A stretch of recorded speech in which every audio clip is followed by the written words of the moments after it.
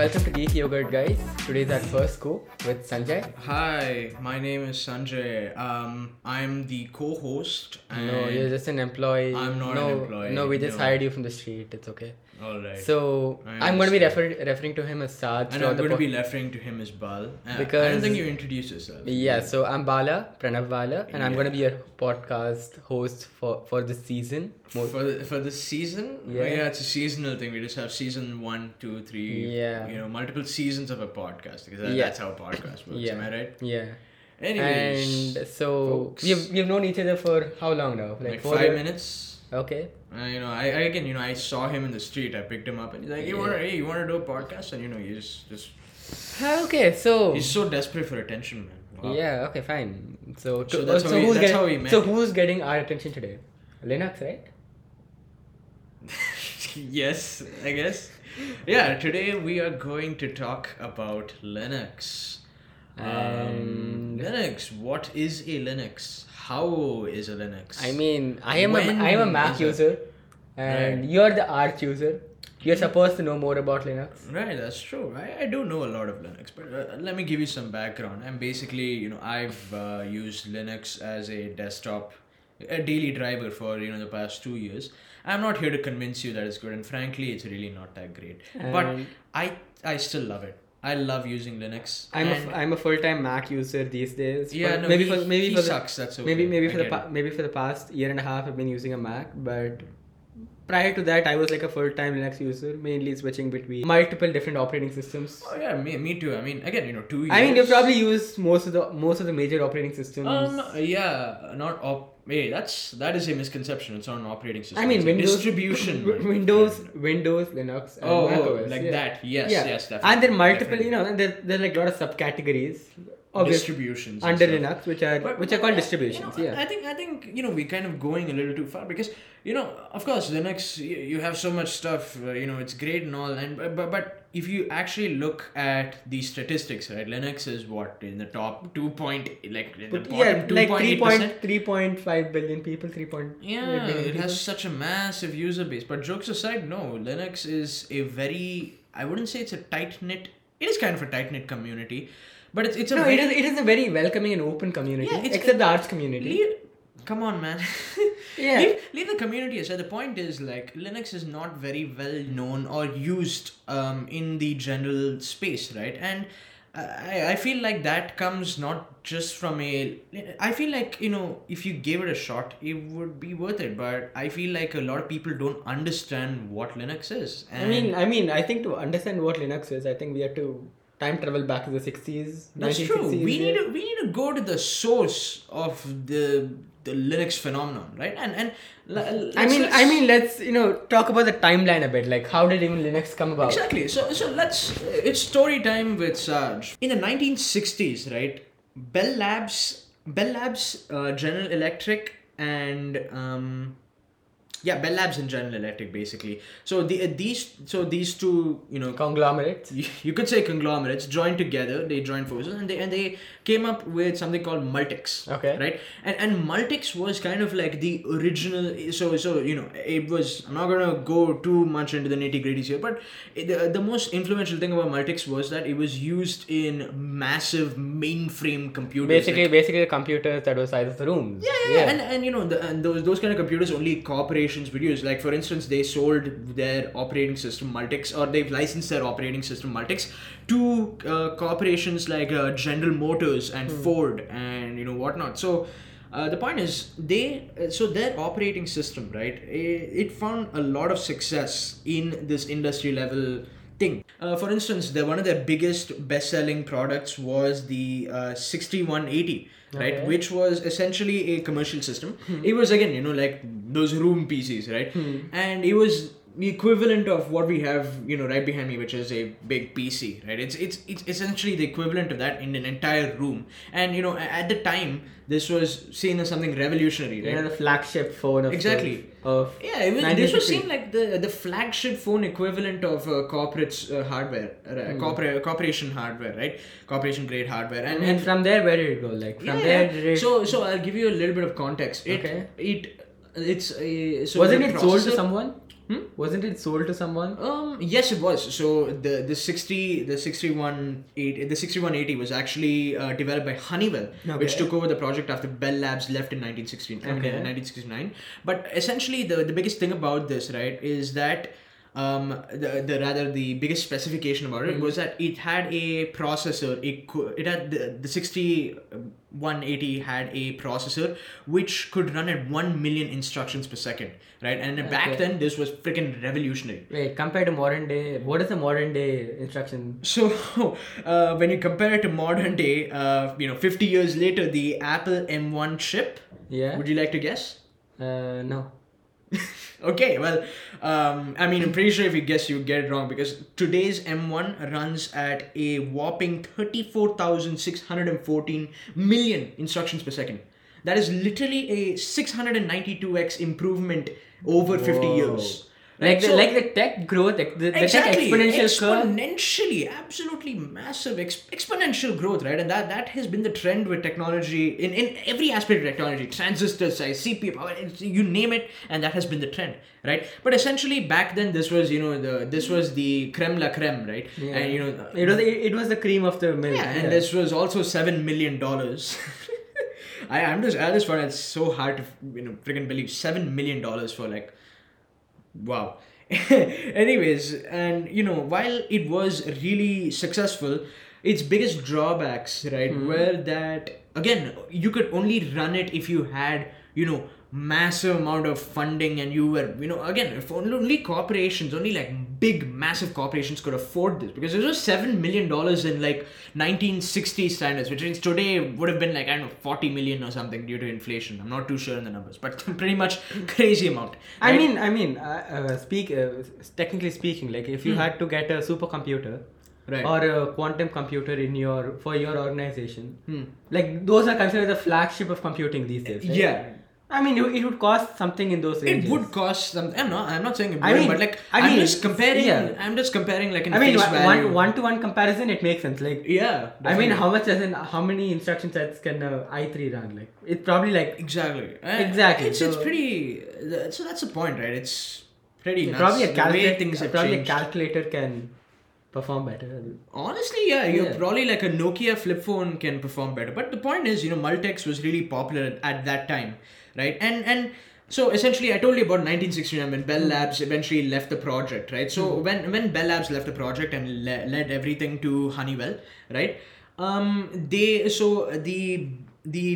of the leading project developers, Ken Thompson, went with Bell Labs, right? Okay. And in 1969 he felt like he felt like Multics had potential, right? But the problem, like how my parents feel with me.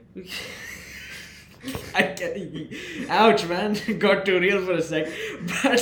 But the point is, he felt that Multics had a lot of potential, but he could do better.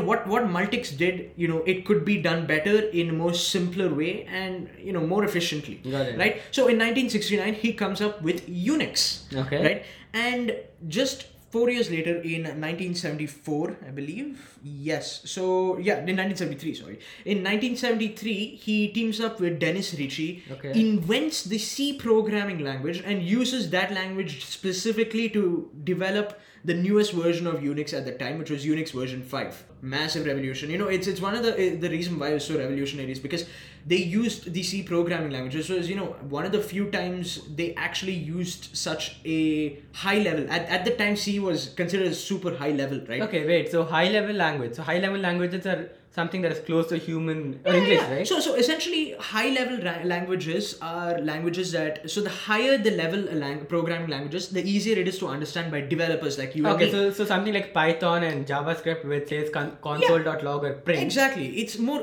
easily human readable, right? But the lower level something is, the more machine readable it is, and machine readability it's like binaries. Is like binaries, ones and zeros. Yeah. The lowest level is binary. The next level is assembly, right? And C is kind of up here at the time. Yeah. Right now it's considered lower level, but back then, that was a revolutionary thing. And in 1978, essentially Unix version 7 came along, and they licensed it to two different kind of branches, right? Okay. One was the SVR4 or System 5. Okay. Funnily, it's System 5, although it has 4 in it for some reason.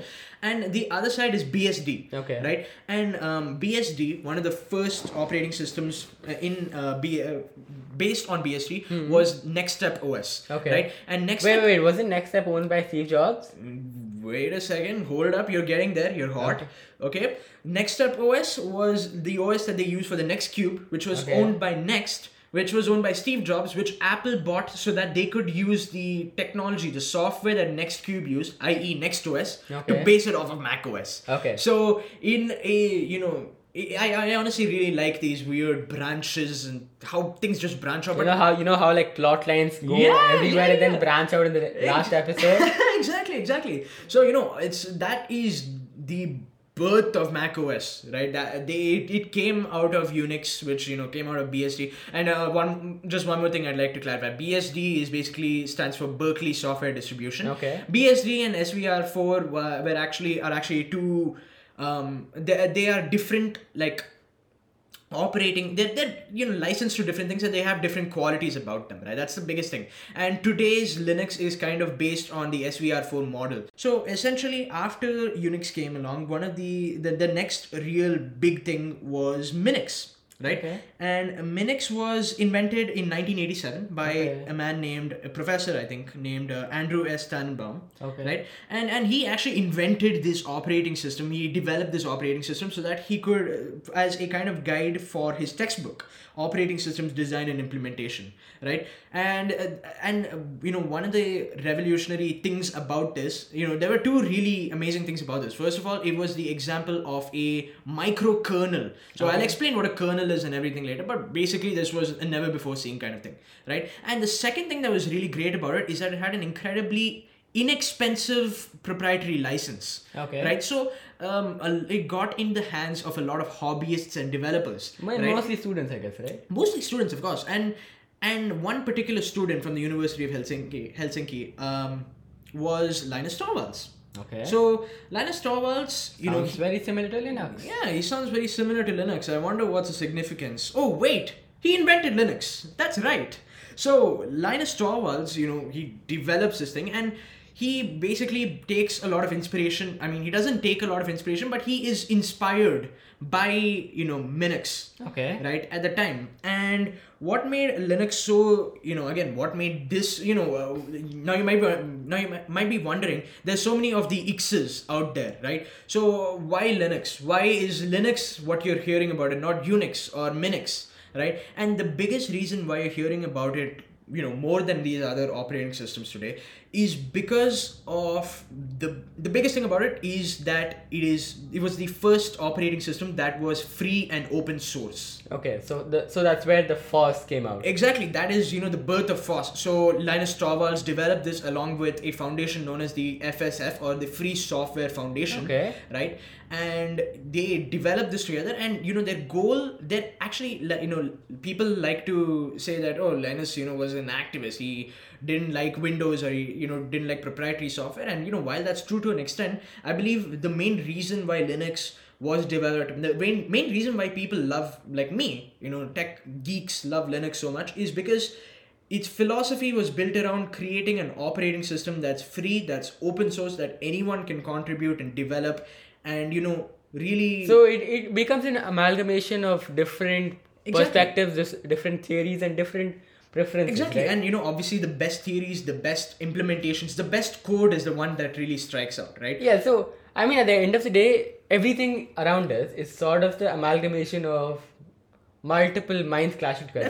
Definitely, and Linux is actually the best. I would honestly say it is one of the best examples of such a collaboration, because Linux really propagated through these developers and these open source and these enthusiasts and geeks. The growth still hasn't stopped. Growth hasn't stopped. It is constantly growing. 90% of the internet is made of Yeah, 90% of the top 1,000 websites are built on top Linux of servers. Linux servers. Yeah, exactly. And you know, Android is based on Linux. So is macOS. So is macOS. Yeah. Well, macOS is It's based on Linux. It's but- based on Unix. That's whatever. Yeah. The point is, Linux is quite literally everywhere. But again, Linux is not an operating system here. right? Definitely not. So It's- that's where I wanted to come back to, right? Now, but before that, just a quick thing about Linux is, the reason why, and that flexibility, right?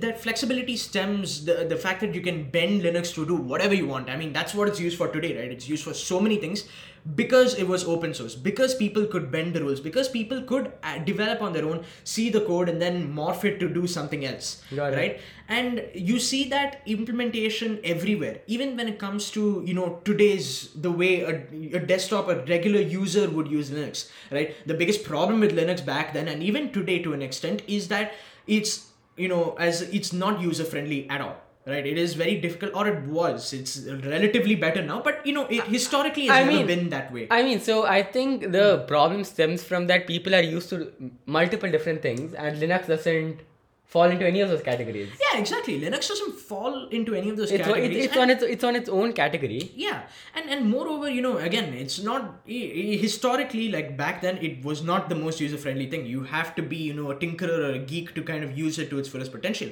right?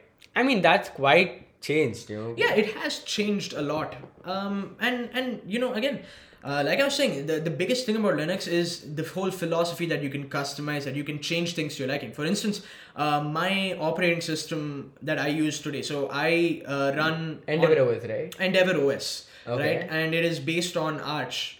I use Arch, by the way, and it's based on the joke is being an Arch user isn't fun. It's not fun, but it is fun. I mean, it is infuriating, but it's a lot of fun. I mean, the community is egotistical. I is- disagree. I mean, So is someone. it's, I know.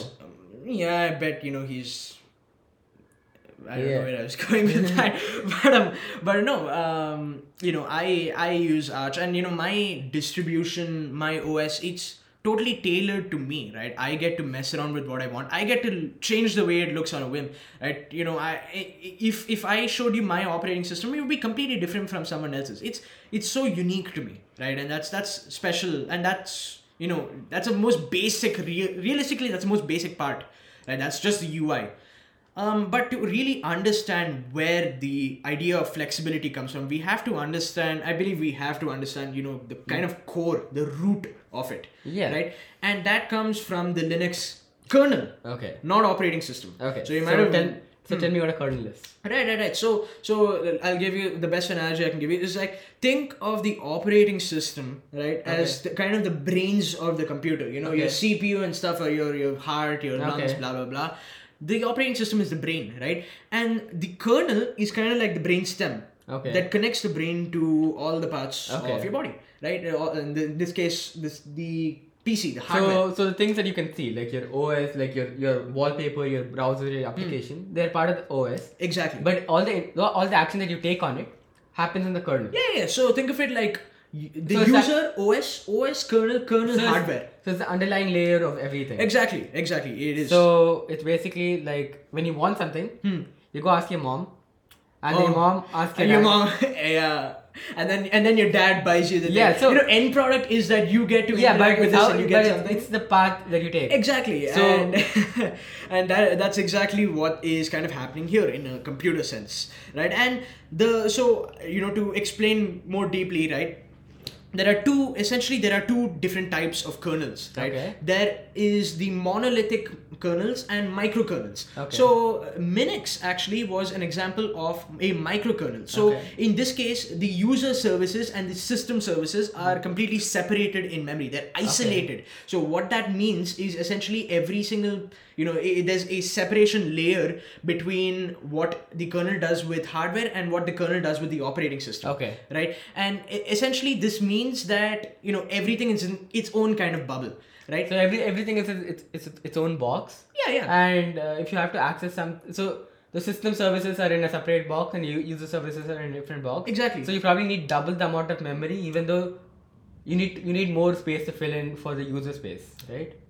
Memory, I'm not too sure. As a matter of fact, the monolithic form is more expensive memory. But where the good things about microarchitecture, I mean, not microarchitecture, sorry, microkernels, right, is that since everything is isolated, the drivers are essentially the code that communicate with hardware, right? Drivers, if one driver fails, for instance, right, that's going to be in its own isolated explosion, essentially, right? Nothing else is going to be impacted in the aftermath, right? Everything's going to be fine. But in a monolithic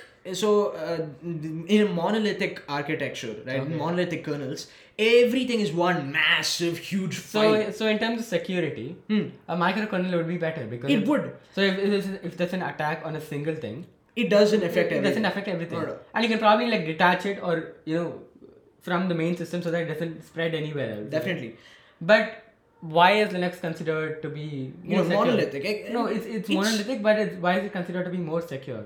Honestly, I think the biggest reason why it's more secure, at least for the general user, first of all, its networking protocols and the way the user management stuff has been implemented is, in its own privileges, kernel privileges and user privileges in its own right is very robust, right? But another reason why is because Linux is just so small that if you picture yourself as a malware developer, right? Someone who wants to infect as most people to make as wreak most havoc as possible. Why would you target bottom 2%? You would target the 75% of people who use Windows. You would not bother with Linux. That's honestly, that's one of the biggest reasons why Linux is so secure, because nobody gives a shit. So guys, don't switch to Linux. Yeah, because nobody gives a shit about you.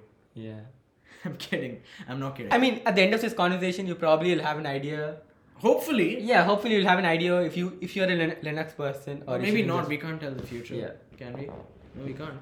So anyways, I was talking about monolithic and micro kernels. So as you were saying, Linux is a monolithic. Yeah, so Linux is a monolithic kernel, and the biggest reason why it was a monolithic kernel first of all, aren't microkernels better? Why didn't they just go with so the biggest reason why is because first of all, Linus Torvalds did not like the philosophy of microkernels, because if there's a bug with a driver, right, in a microkernel, you could, it's fine, nothing, dude. I mean, it's just a bug. It's not going to blow up the entire system. So it's basically don't be lazy? Yeah, no, that's literally his philosophy. If there is a bug, you find it and you fix it. Don't wait for it. Okay. Right? And that was his philosophy. So he hated microkernels for that reason. I mean, that is a really good thing. It is a pretty good thing. I mean, that's probably why Windows sucks. Oh, throwing the Windows shade, beautiful. But back to the point, right? He didn't like microkernels for that reason, and it was actually debated like before, while he was working with FSF, right? Why should we use microkernels? Should we use this thing, monolithic kernels? And the biggest reason why they ultimately went with monolithic kernels was because user and kernel spaces in memory are not separated, right? And this means that in the long run, this actually increases performance, exponentially, right? Because now you no longer, so essentially there is no, processes aren't isolated everywhere. They are joined together in one. So, communicating between the same memory space. So, in that one single memory space, instead of multiple blocks of memory, right, means that everything can happen, communication between user to OS to kernel to hardware happens much quicker. An operating system runs multiple different applications. Right. Each application is a user action, right? Right. So let's say a person's entire work on a computer is on Chrome. He can suspend every single other background action so that more power is dedicated to a single application. Exactly. You can. I mean, unless and until you close it, I mean, everything else can go back to the way it was. But as long as you do like full screen on a single application, the application can get the majority of can get preference over the entire any hardware or any software resources, right? That's true. Yeah. So in the long run, monolithic kernels are better. It does. You can do the monolithic kernels just have more flexibility. That's all it is. I mean, that's probably why developers prefer it. Yeah, exactly. And monolithic kernels, again, there's a very important concept in computer science, or programming or whatever, anything related to computers, and that's abstraction. Even design. Yeah. Actually, pretty much everywhere abstraction, right? But in computers, essentially, you want the least amount as a developer of abstraction possible, right? Because more abstraction equals more complexity, which equals less performance, right? Ultimately, you want maximum performance. I mean, that's probably why the M1 is so good. Like, I mean, just the hardware wise, everything is within the same chip. Exactly. So it's like that is actually a very macro example for micro kernels. Yeah. So right, everything is packaged into one, so everything is lightning quick. Yeah. So we're not against the right to repair. Yeah. That's this is just an example of yeah.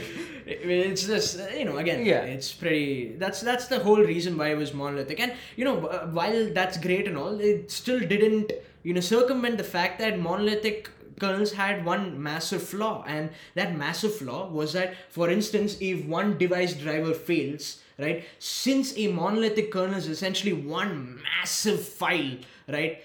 If one line fails or one thing goes wrong, everything goes wrong. It blows up. It's the weakest chain in a link kind of effect. It's sort of an early caution. Don't fuck up. Don't mess around. You mess around with Linux, it will mess you up, man. I'm serious. Yeah. I've learned this. Goddamn, the hard way. I've learned this the hard way. I don't want to explain it, but goddamn. Okay. Okay. I think it's better. I think we should come back to use cases like daily life use cases, I guess.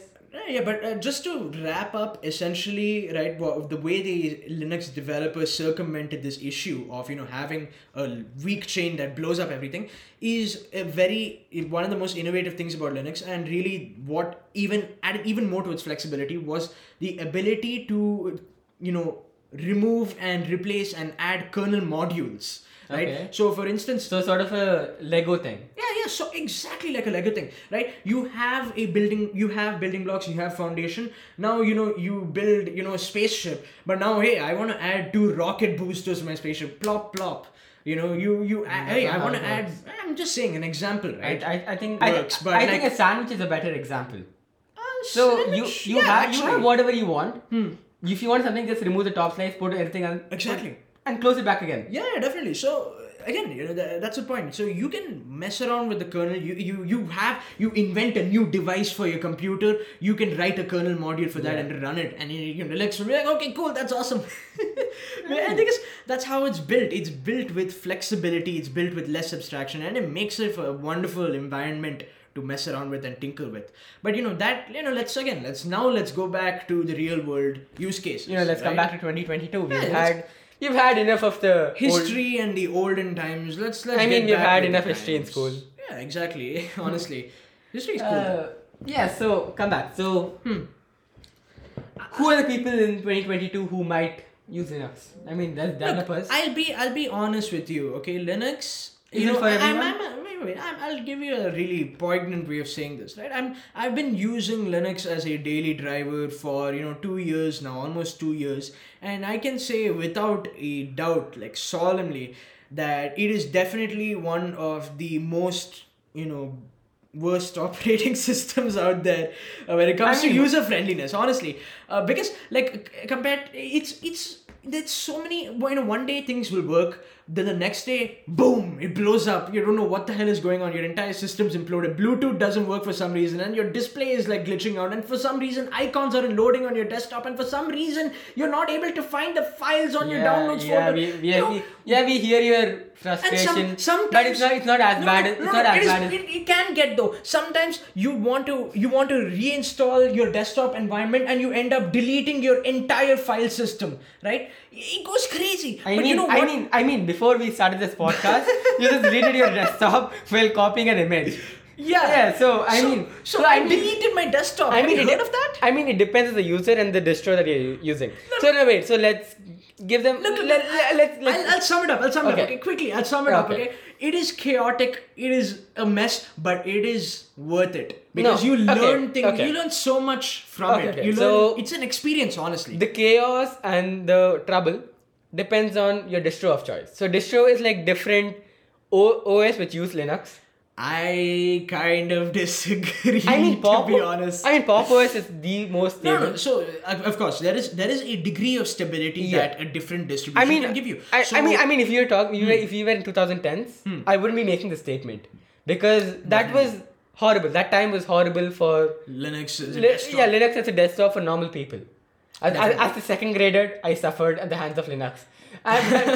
But coming 10 years later, coming 10 years later, right? There are a lot of new operating systems that are very user friendly, like very normie friendly, very, what do you say? It has a very good out of the box experience. So it is not as bad as Sanjay denotes it to be. Hey, look, I'm just giving you the worst case scenario. Yeah, man. so this is like the worst case scenario. but being from the same field, that dealing with all of them is fun. Like, Ultimately it comes down to the kernel and the way it's built, right? Everything, flexibility stems from original fundamental design, right? And no matter how user friendly it gets in the UI front, in the UX front, it is always going to have that degree of instability, of craziness, of entropy, right? And I think I'm not going to say if you or whatever. I think I love Linux because you love the problems. No. No, I hate the problems. I mean, this is sort of a Stockholm syndrome. No. It's not a Stockholm syndrome. I feel like the more problems you solve with Linux, it's annoying. It's a pain in the ass. I mean, it's a lifestyle. It's a lifestyle. I mean, the more problems you solve with Linux, the better you get. The smarter. I mean, you but get. this is definitely not for everyone. It's definitely not for everyone. But like again, I'm saying. I mean, as you said, the past 2 years, how you have faced so much problems. The past year and a half, I've not faced the problem at all. Like exactly. With Mac. So it depends on a person's use case, a person's lifestyle, a person's scenario. I'm a developer, and I love just solving problems, and I feel like Linux has just made me a stronger problem solver. And I mean, I currently work as a designer, but I'm mainly a developer too. I feel the stability and the power that I got with Mac OS in terms of just getting stuff done, closing down for the day. I think that sort of helps me at a point. So basically, we are two different people. Definitely. Living two different lives. Definitely. Yeah, and I feel like, for me, I believe that if you understand the Linux kernel, if you understand how to use Linux, if you understand Linux is like the second step into computing. So honestly. I mean, if you want to try it, it's a really good thing. But definitely have the time and definitely don't uninstall your file system. Yeah, don't do. Yeah, so don't delete your file system. I mean, actually, if you have the time, do everything. Google stuff. I mean, have a secondary computer, have a phone nearby where you can Google down the issues. The community is amazing. That's right. You have solutions for everything. You probably have a Stack Overflow post for how to copy and paste. You honestly would. I wouldn't be surprised. I mean, yeah. So, but like fundamentally, I believe that if you learn it, there's nothing like it. If you learn it, you will have a greater appreciation for your tools, and you will be able to optimize them to a degree greater. Yeah, we don't mean to sound like Linux elitist, I guess. I mean, I do. I'm kind of. He is one, but I kind of am one. I'm supposed. Bala's kind of like the normie in this whole ordeal. I mean, he chose this boring path. What can I say, guy? I mean, it's a fun path. I get to explore multiple different sides of things and have a better perspective. Yeah, better perspective. I mean, I might come down to the same path 2 years down the line. Perspective. Don't you use Mac OS? Yeah. You mean I can just zoom out for better perspective? Get it? Oh, you're so bad at this, man. God damn. But again, to conclude, I believe that if you want to kind of elevate your understanding, I believe like understanding tech, right? No matter how much it's I just want to get work done. Understanding tech. I mean, before even going to that, what might be the second reason that you might get pulled into Linux is maybe running stuff on a lower set of hardware. Yeah. Oh yeah, that is something I absolutely forgot to mention. Linux works wonders on a crappy machine. What would be the minimum requirement for running Windows in modern time? Because most people run Windows. Probably 8 gigs of RAM.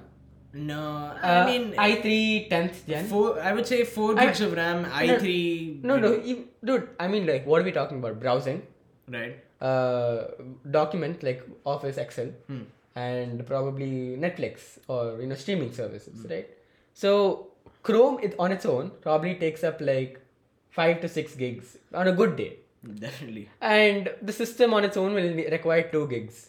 So 4 gigs would be base if you're like really strapped for cash and like just need to get something that definitely that you just need to open one screen on. See, the point is, so you probably need minimum 8 gigs, exactly, right? i3 10th gen and probably an SSD for a quick experience. But on an i3 5th gen, 4 gigs of RAM, 1 TB 5400 RPM hard drive. That's a terrible speed, by the way, for those Yeah. who don't understand that. No, this is just not random. This is the computer I had before before a MacBook. It was buttery smooth. Like, it was really good. Yeah. I can't say that I will probably be able to render something, but for using a browser, being on a Discord call, using Spotify in the background. Again, Linux Smooth. is flexible. So, tomorrow if you want to create a version that's, Mac Linux or some crap like that, you can honestly go ahead and do it. And you can probably remove things that you don't need so that you have a better experience. Exactly. You can edit the kernel if you want. No, it's open source. It's not even about the kernel. Yeah, it's always about the kernel. No, it's my not. friend. Nobody cares about the kernel like you do. Okay. So let's say you don't even listen to music. Ouch. Let's say you don't even listen to music. It's supposed to be. It's a purely just reading material. Like you're just gonna use it for your research or studying, right? You can just completely remove everything audio related, just for the fun of it, and have a purely focused machine. But let's say you're a pure audio maniac. That is honestly the worst idea. Please don't do that. Just press the mute button, man. I mean. And if you're a purely an audio maniac. No, if you are an actual maniac, not if you're an audio maniac. What? Anyway, That's a terrible suggestion, my guy. I mean, it's about having fun. I did that for a while when I was like purely studying. Like I said, if you're a real maniac, you do this. You don't do this if you're an audio maniac. You do this if you're a psychopath. I think that's a conversation for another time. But if you enjoyed this, guys, come back for our next episode next week or sometime soon. Yeah, we have a variety of guests. So many, I bet. Yeah, next time you won't be here. You're too much trouble. I'm just gonna kick you out and just call someone else. Someone off the street. I literally hired you, my friend. Yeah, I I staged a coup. It's okay. I'm like your manager. What are you gonna do? Yeah, manage me, but I'm still going to be the person on the podcast. Oh God, you know what? Have a good night. We're all tired as fuck. Good night.